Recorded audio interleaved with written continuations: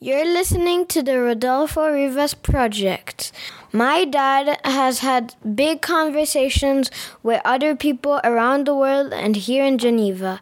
He loves it and he's all crazy about it. Remember to have fun listening to it, the Rodolfo Rivas Project. Going back, I was external relations director. Then I moved to create what is now the trade monitoring reports. Yeah. It was a time when the global financial crisis erupted and the call from the G20 leaders on the WTO to monitor their commitment not to take protectionist measures. So they asked the WTO Secretariat to prepare these quarterly reports on what they are doing and to report publicly. So a small group was established, and I was asked to lead this work, which I did for a few years. That was Willy Alfaro, Director of Vision and Strategy at the WTO in Geneva. I am Rodolfo Rivas, and this is my podcast. Welcome to it. Willy has been in Geneva and the WTO since the GATT days, and has had a vibrant experience across the WTO, serving in different capacities across various divisions. Everyone knows Willy, and this is because he is a very knowledgeable and friendly person who, in terms of the multilateral trading system, has seen it all. We discussed some influences in his decision to study at the University of Geneva, how he got involved in international trade, how the GATT has evolved into the WTO, and how the organization has changed. We also discussed some of the challenges ahead and how trade is part of the solution. It was a great conversation, and I can't wait for you to listen to it. Subscribe if you still need to. I hope you enjoy the conversation. Just after dawn, the morning's brighter. Start to walk, you'll find me on the road.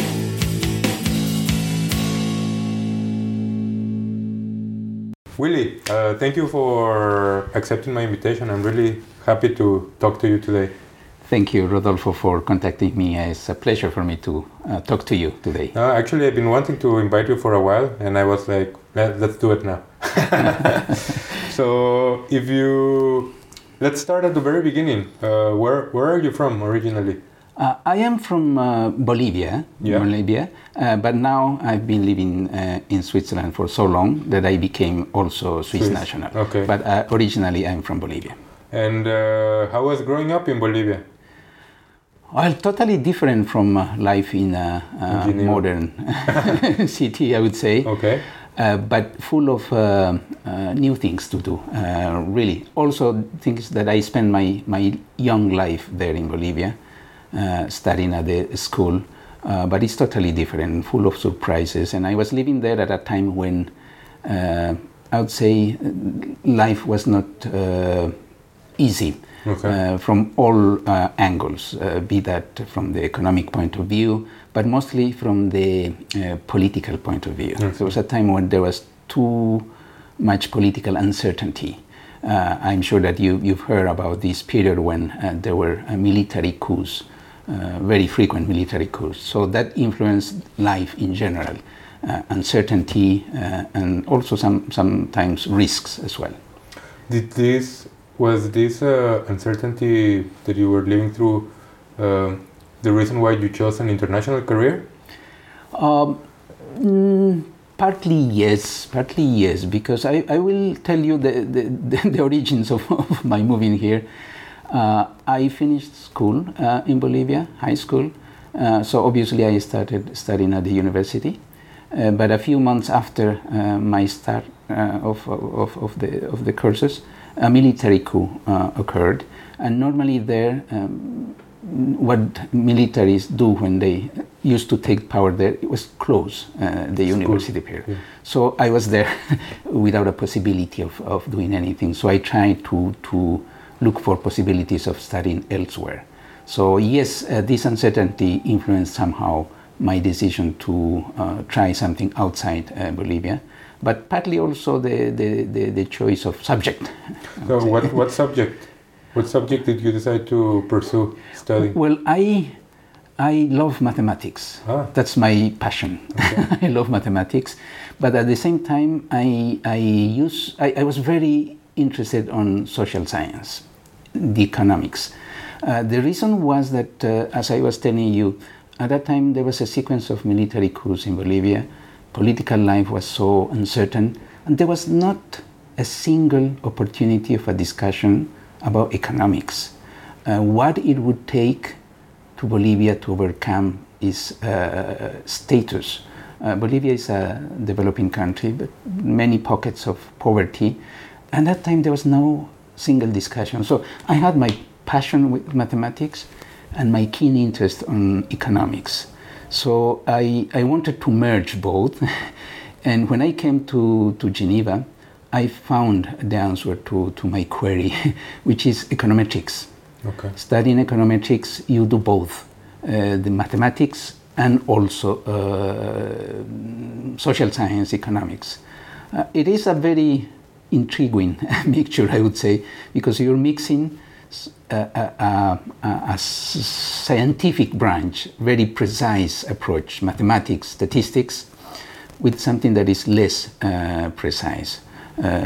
Economics based on hypotheses, modeling, trying to reflect in a summary way how people would react, rational expectations. So mixture of precise science and the other less precise, but it was a passionate experience for me, a learning experience. I mean, when you were talking about this, and this is something that I tell people often, and maybe it's not, maybe you can relate, because when I feel that in Latin America, I compare life there as a video game in the hardest level. Like, we have to go through life, and there's obstacle after obstacle after obstacle, and we just get used to living with it. Like, we assume that this is life, this is what we have to live with. That's totally true. You have to be prepared to adapt to the unpredictable, day by day, day by day. So I wouldn't say it's a question of daily survival, but it's almost in that sense. I mean, it's not as predictable way of living as it can be in modern societies. I mean, I mentioned Latin America. It's not exclusive to Latin America, but in that sense, like I feel a connection to what you're saying. But yet you see people living there and people progressing there. No, so and the situation is improving, yeah, I must admit. And it's true, and I think that out of this struggle, a lot of good things come out. And it's something that I, especially living in rosy Geneva, that you don't see, because there's probably struggle, but there's not that kind of struggle as in Latin America. You don't see the opportunity for people to overcome those. You don't see, I don't know what it does to human character, to human nature, but it does forge something. Yes, this is correct. In difficult circumstances, you have to do the extra effort to move up. And when you live in conditions where everything is fine, this necessity to do the additional effort is not there. Yeah. While in societies where you have real problems, day-to-day problems, you have to be alert and you have to adapt and you have to do extra efforts.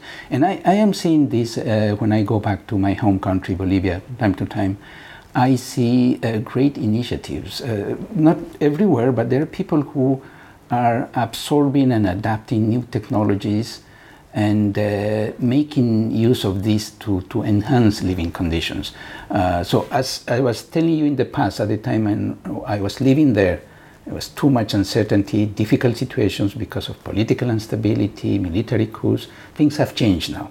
We have a democracy. There's a democracy. People may accept it or not, but there is at least a democracy there from that point of view. And there's also some efforts of injecting innovation into economic life in Bolivia. So you going back to what you were saying, did you leave Bolivia to come directly here to Geneva? Yes. So why of all places Geneva? Well, as I told you, I was in a period when I couldn't go to the university because the university was closed, and I started looking for options. Obviously, coming to Europe was very expensive. It's still expensive, But I was lucky and to obtain a scholarship. I got a private scholarship, a foundation based in Switzerland, who finances students, young Bolivian students, to come to Switzerland to do the university studies. So I applied to this program, and I was lucky enough to obtain one of the posts, and that's how I ended up here in Geneva. You were here alone or with your family? Alone. I came alone. So how was that? Was it a big shock for you? Huge shock, because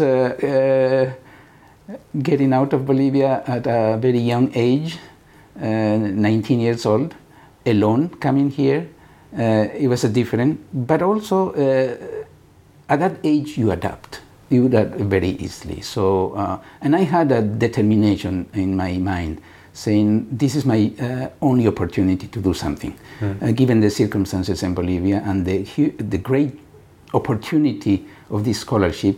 So I said, despite the changes in my living conditions without a family and so on, I said I had to succeed. So I had a determination to do that. But as I said, at 19 years, young people adapt everywhere. Yeah, no, it's true. But there's also, I've read somewhere, I don't know if it's true, but that usually people who leave their home country, their brain is wired a bit differently. Because not everyone has like that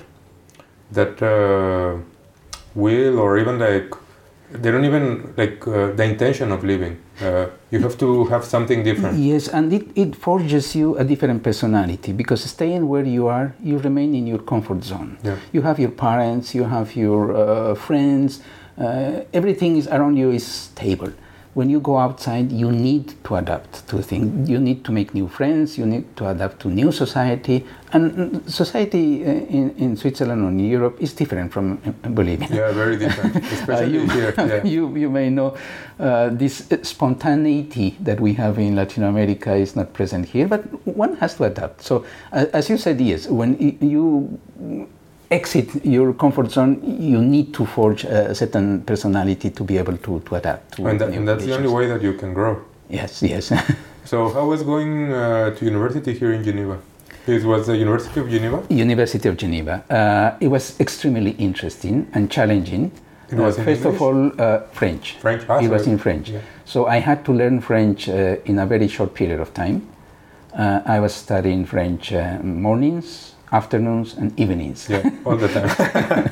To be able to get admission to the university. So I entered there, and it was challenging because I had to pay extra attention to the courses compared to my school friends, French speaking they were, because of the language barrier. But I think that forced me to work double and to be better prepared.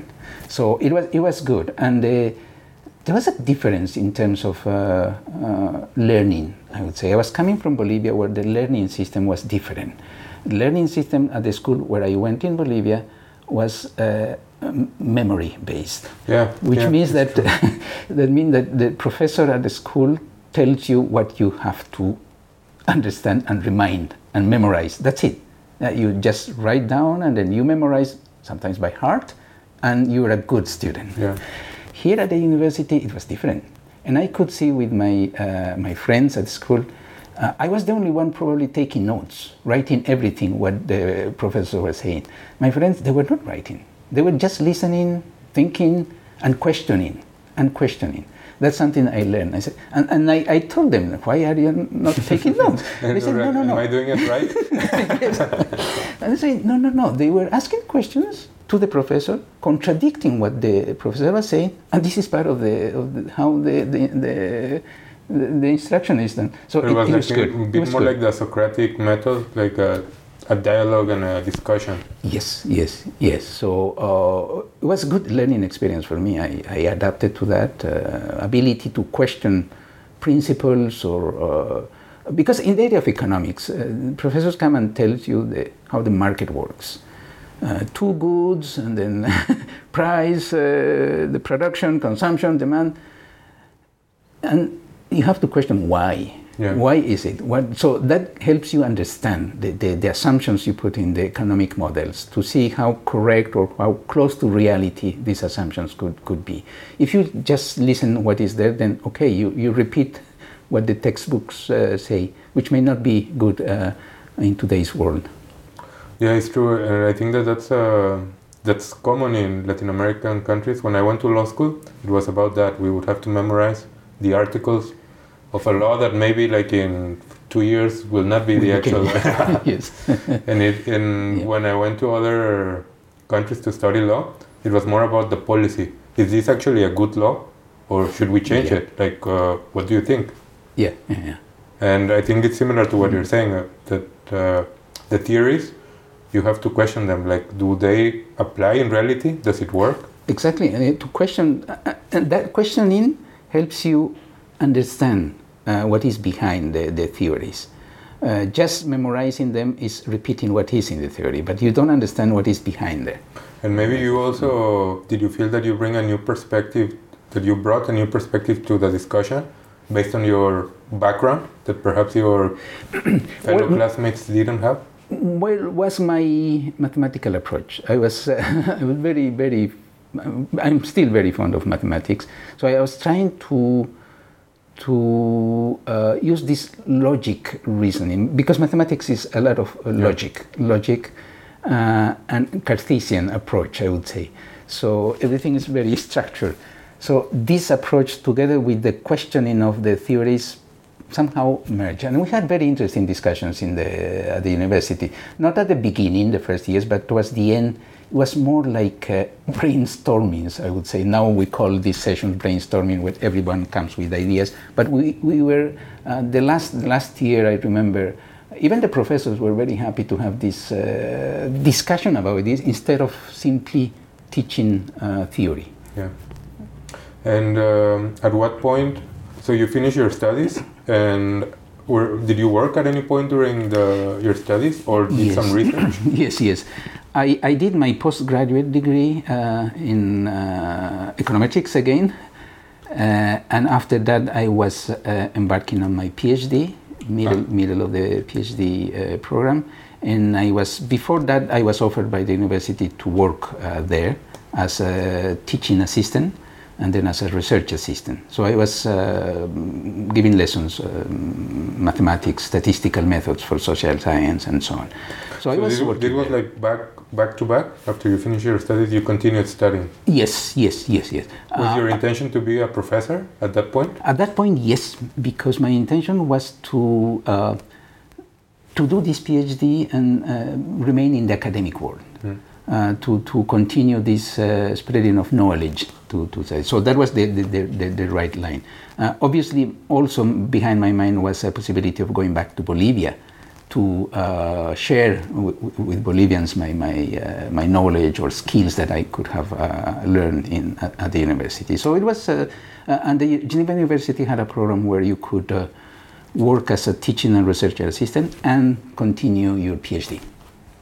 So that's what you were doing, and what did you focus on when you were doing your PhD? PhD, it was more about econometric modeling. I was confronted with equations, regression, trying to put in a formula how the economy functions based on collection of data. But then there was some times where the data is not linear. It's not a nicely shaped collection of data. There are outliers. Yeah. Extremely maximum data or extremely low. And these outliers can influence the way you predict something. So we were working on finding methods that could reduce the influence of these extreme values when you're doing regression, when you're running econometric regression. So I was working in that area. Obviously applying to, and that's probably how I ended up here, to trade data. Okay, and why trade? Trade because because there was a collection of data that you saw? No, because my professor with whom I was doing this used to work at UNCTAD. Okay. UNCTAD. So, and he had this project of analyzing trade data. So that data was there, and so he invited me to work on those numbers. So that's why I use trade. But that research that you were doing can pretty much apply to anything that has like outliers. Exactly, because a friend of mine who was also a research assistant at the time, using the same method, he was working with medical data. As you say, is to try to find and estimate the future. To estimate the future, you have to build a model. And he was using this, working with the Geneva Cantonal Hospital. Yeah. To do this, the same reasoning, but applied to medical data. And so this was like your way into trade. Like, what happened next? The next was an invitation by one international organization, the International Trade Center. Yeah. They do work with private companies, helping them do trade, export or import. And they were collecting data, trade data from customs, and they wanted to have somebody to help them analyze this data. So they approached the Geneva University, and they found that I was working in this field. They invited me to work as a consultant. So I went there, and that's when my perspective changed. How Because so? I realized that was the real world. What I was doing myself is theory. Concept. At the university, I could have developed a very nice model, probably could have written a couple of papers to be published here and there. And I mean, my first experience in ITC showed me that there's a real world outside. Because we were liaising with chambers of commerce, private sector companies that they were exporting and looking for market opportunities. So I started working there, and I would say I got contaminated with the international system, and I developed a keen interest. And that's when I decided, I say, okay, I want to do that. But what about teaching? I regretted a lot. I was not able to do that anymore because the university told me at one point in time, do you stay with us or not? And I took a risk, because in life sometimes you have to take risks. I say, sorry. Well, you're used to taking risk already by that point. Yes, even because at the International Trade Center I had only a short-term consultant contract, while at the university it was longer term. But I said, no, I take the risk. And I took the risk, kept on having short-term extensions until a vacant post was announced here at the WTO? GATT. At the GATT at that time. Okay. So I applied, and I got a post. So that was, and since I entered the GATT, I stayed here. So you are also one of the people who have been involved here in the Secretariat for the longest. Yes, indeed. In October, it will be 33 years working here. So you've seen that pretty much like everything that happened. Yes, I'm probably one of the last remaining dinosaurs of this house, and I am lucky again because I was able to observe the change of the institution. How I'm interested in this. How can you look at some things that have changed in the WTO since those days until now? Oh yes, radical changes. First, an anecdote. When I joined the GATT, I was very happy to tell my friends at the university, look, I did the right choice, I joined the GATT. And some of them asked me, what is the GATT? In Geneva, and we are in Geneva. And just to tell you that at that time, GATT was a very technical institution, known probably only to the experts. And now we've turned into WTO, and everybody knows the WTO, for good or bad, but everybody knows it. So that shows the change in the nature of a technical organization, basically dealing with tariffs, trading goods, to an organization that is meant to handle much more complex issues. And that's the issues that the WTO has to handle are much complex. And sometimes these issues involve societal choices, which make it even harder. So there's a big change. Another significant change is the membership. The membership has expanded so much, which is good if we are supposed to be an international organization, a world trade organization. But that also brings other issues to be considered for the functioning of the system. And not to talk the thing that the dynamics have also changed. And more so, I would say recently, over the past 20 years or so, things have become a bit more difficult. But it's the nature of things, because the world itself has changed. So the way trade is conducted now is totally different from how trade was conducted 30 years ago. When I joined the system, our preoccupation was only about tariffs, import quotas, import prohibitions, maybe licenses and customs valuation. Because when I joined at the time when the trade policy review mechanism was established. The first reviews, I was in charge of the first reviews, and that was our area of interest. Tariffs, what levels? Are there import prohibitions? Are there import licensing? That's it. Now, if you look, the breadth of coverage of this interest is much, much wider. So a significant change. And it's so wide that I've been working in trade for not as long as you, but for some years, and I there's many things about trade that I don't know. Because if you work in trade, you specialize in a couple of things, and that's what you know. And there's other areas that, I mean, I've heard them, I've read about them, but it's impossible to specialize. It's just too difficult. Even for us in the WTO, and in particular, probably the trade policy review area is where you are exposed to all issues. But we cannot say that we know these issues. We understand the issues. Yeah. We understand. That's a key. We understand to be able to describe them, to put them on paper. But the knowledge comes only with expertise. You have to spend years. If you want to deeply know the economics behind the protection of intellectual property rights, you have to be an expert. You can understand the broad elements, but you have to become a real expert. So, and there is this element of the values of the Secretariat now. I would say, what is the value of the WTO Secretariat to the members? And I think I am of the view that there are two key elements. The first one is expert knowledge, expertise. We have to be able to advise our members on any issue they want to get an advice. So we have to have this expertise. And the second one is our impartiality.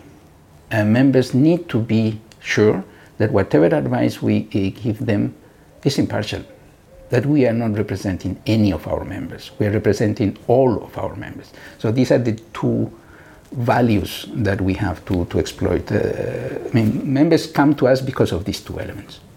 And it is important what you said about how it's expanding, because you said advice on any issue. This also includes issues that are not traditionally dealt with and issues that you don't know where they're going to come next. How do you prepare?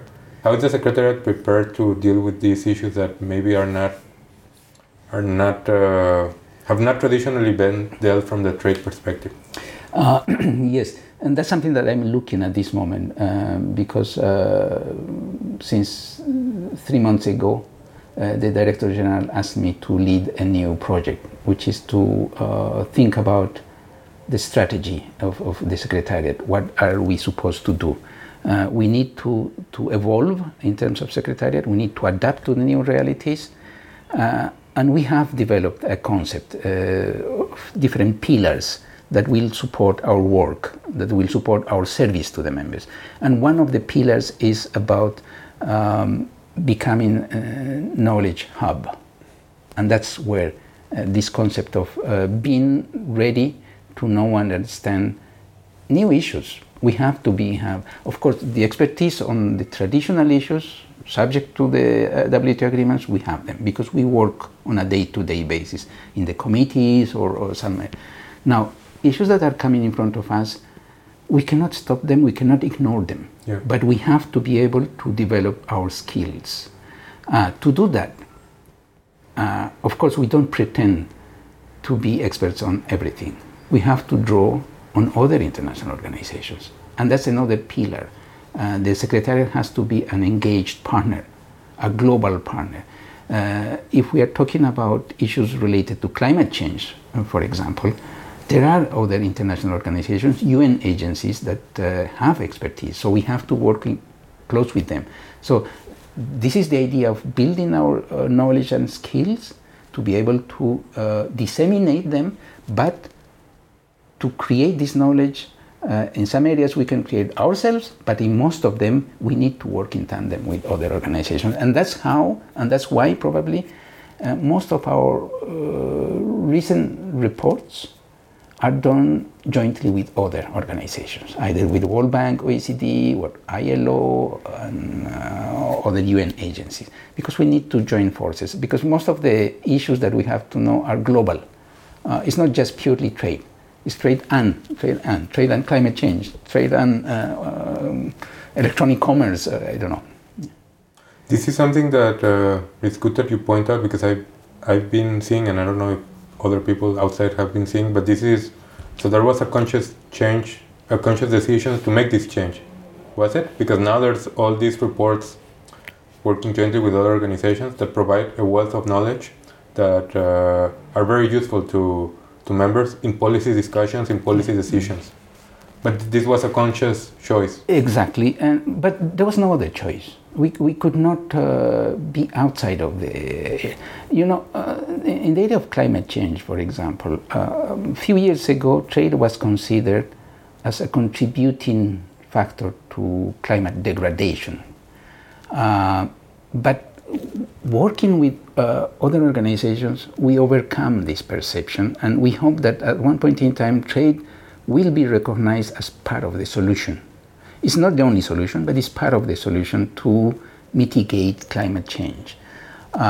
So it is a conscious choice, a realization that we have to work in cooperation with other organizations. We are contributing our part of the work in terms of providing rules, sometimes even providing a forum, because we cannot forget that the WTO has gained in relevance or notoriety, I would say, and we have this convening power, or at least our Director General has this convening power.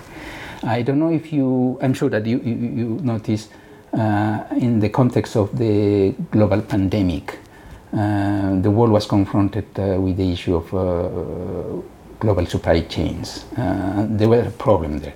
So we provided a forum for actors to come, private sector, governments, shipping companies, to come together and to discuss these issues. So it's not that the WTO found a solution, but we provided a forum for the discussion about these issues.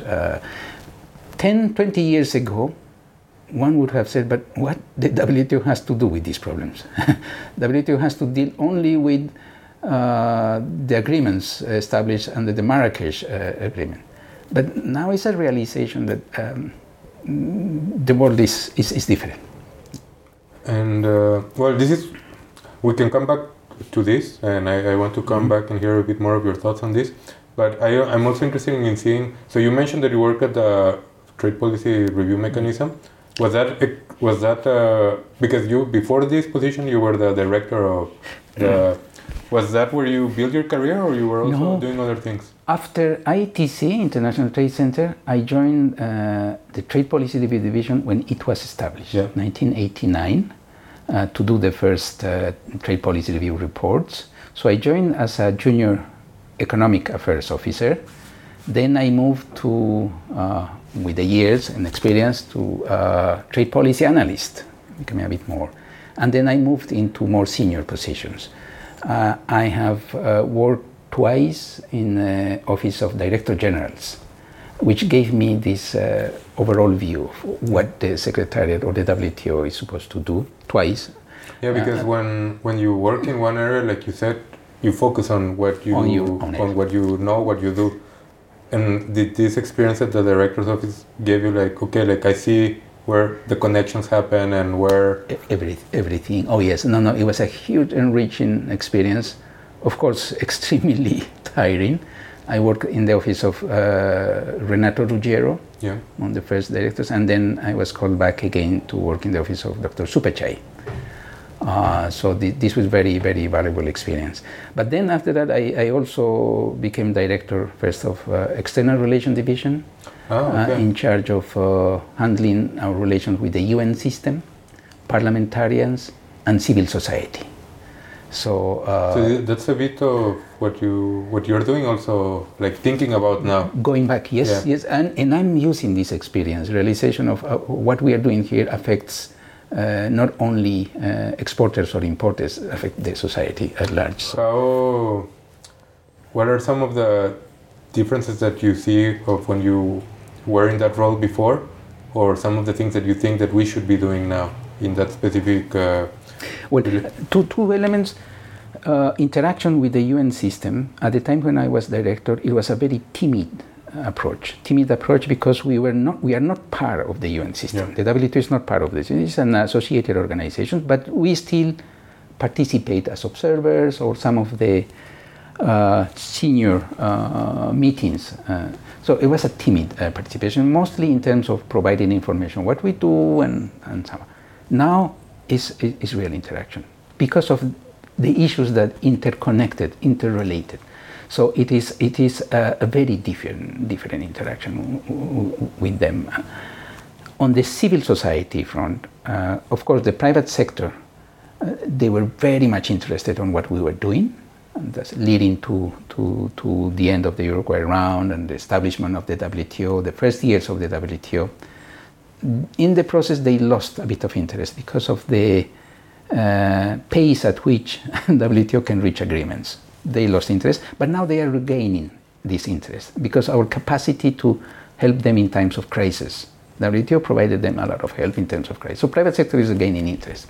NGOs, there was a huge interest at that time because it was the establishment of the WTO occurred at a time when globalization was increasing, or the perception of the people of globalization was increasing, and the WTO was up. So NGOs very much interested saying the WTO is creating globalization. So we were the target of all ills that NGOs were considering at that time, or the society was suffering. Remember the meetings, the ministerial meetings we had, Seattle, Cancun, even in Geneva, where there were huge demonstrations and so on. The civil society was very active against us.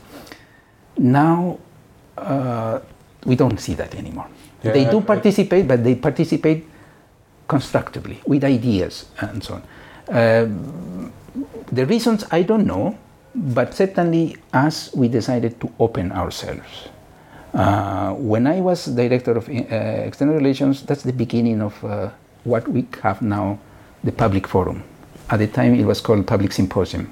A very small 1 day or sometimes 2 days meetings where a few participants. Now the public forum is a huge thing. Yeah, it's coming up. It's coming in September. In September? Yeah, in September. So changes, yes, a lot. Yeah, the public forum, I remember even when I started, it has grown significantly. Like it's a full week of... Now the problem is that maybe it's too big. Like if I want to see a couple of sessions, I cannot split into 10. No. But the discussion is very good, and what you said about the interest, I do see it growing. When I started working with WTO, like my colleagues, my friends who are professional and maybe they should know about the WTO, they didn't even know about the WTO. Now everyone knows about the WTO. Yes.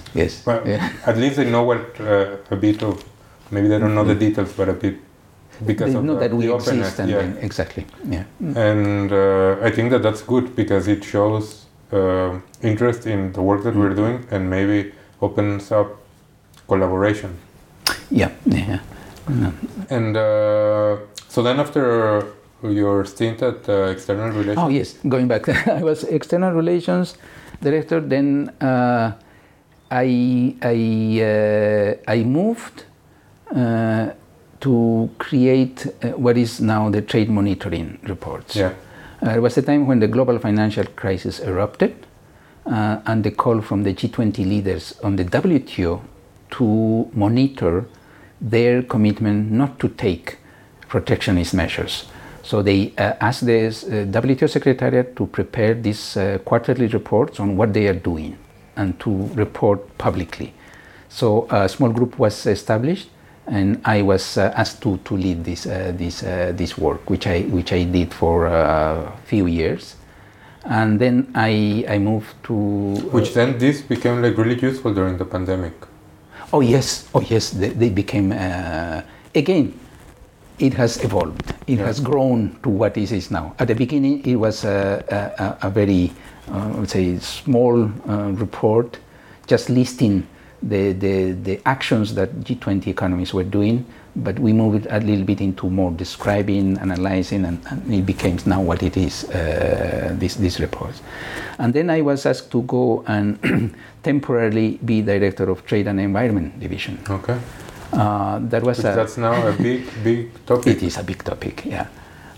Big topic, and I was very happy to have good people in this division, because it's a new subject. It was a new subject for me, but I could rely on the expertise of senior staff in that division. And after that, I applied for the position of director in Trade Policy Division, and I got it. Which was where you started. So I came back. Like full circle. Full circle, yes. But I think that the reason why, I don't know if you can tell me about this, but the reason why the Director General asked you to oversee this strategy and vision is because you've seen the WTO from many different perspectives. Yes. So and also from its inception. Exactly. Also, this knowledge of different areas of the work in the Secretariat, and my stay twice in the DG's office gave me also some perspective, different perspective that the one that you would have if you stayed in one single division. When you work in one division throughout all your career, you do an excellent work, but you think about just that division. When you're outside and then you see all of them, you see that there are other factors to take into account as well. And now that you're working on this, maybe you already talked a bit about this, but how do you see the next 5-10 years of the WTO in terms of its work? Now, the work that the Director General asked me to do, which is to define a vision for the Secretariat, a mission, and the strategic pillars of our work, is for the Secretariat. It's not for the organization, it is not for the members, because this is something that only members can decide. This is for the Secretariat. And why are we doing this? Is that we want to be better prepared, better structured, to better serve members. Because that is our actual mandate, if you want. We are a Secretariat, we have to help members function in all the areas that they are supposed to function, either handling regular committees, negotiations, solving disputes, whatever. But to do that, we want to be better prepared, because there are many changes in the world that will affect the organization and, of course, the Secretariat. I briefly referred to some of these important changes that will affect the environment under which we Secretariat work or the WTO functions, is the emergence of these global issues. Climate change, the first one. New technology, artificial intelligence is coming. So somehow this, in the coming years, will affect the way we function, and we have to be prepared as a Secretariat.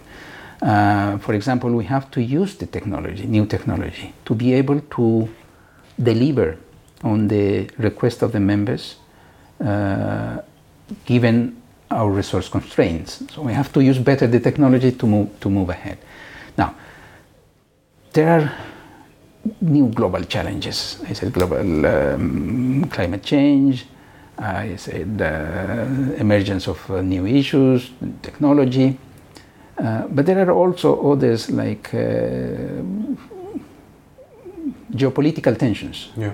I don't think they will disappear soon, and this will affect somehow the world community.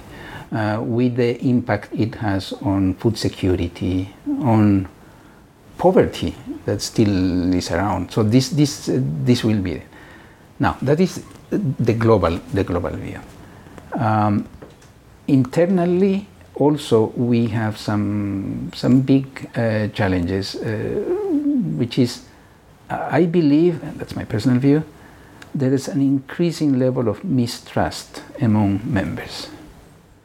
There's something that was not there at the time when I joined. Yeah, at the time when you first joined the GATT, there was like a growing global interest of internalization. I don't know. At that time, all participants knew that there was a common sense of purpose. Yeah. They all understood that trade generated economic growth, that trade could be used to enhance living conditions. And if it is liberalized trade, it will be better. If it is under multilateral agreed rules, perfect. So, and all participants understood these things. This day, I don't think this is the case anymore. This was not something that happened like overnight. It was something that happened like gradually. Yeah. And I don't think there's a single factor. There's a multitude of different factors. Some people say the WTO membership increased. Now we have a diverse type of members, some of them big, small, that changed completely the nature. Others say that probably the distribution of the benefits of trade were not looked after, with the result that in every society there are people who are suffering from trade. And so a multitude of factors that are there that I don't think they believe in open trade under multilateral rules is there. It's not that they are rejecting, because I don't think there is an alternative to our system. There's no alternative so far. Maybe there will be in the future, but so far there's no alternative. But then this is this loss of trust among members, and also I would say less conviction of the benefits of liberalized trade. And also some of the challenges that you were talking about are challenges that no member, even the biggest, stronger member, can do on their own. No.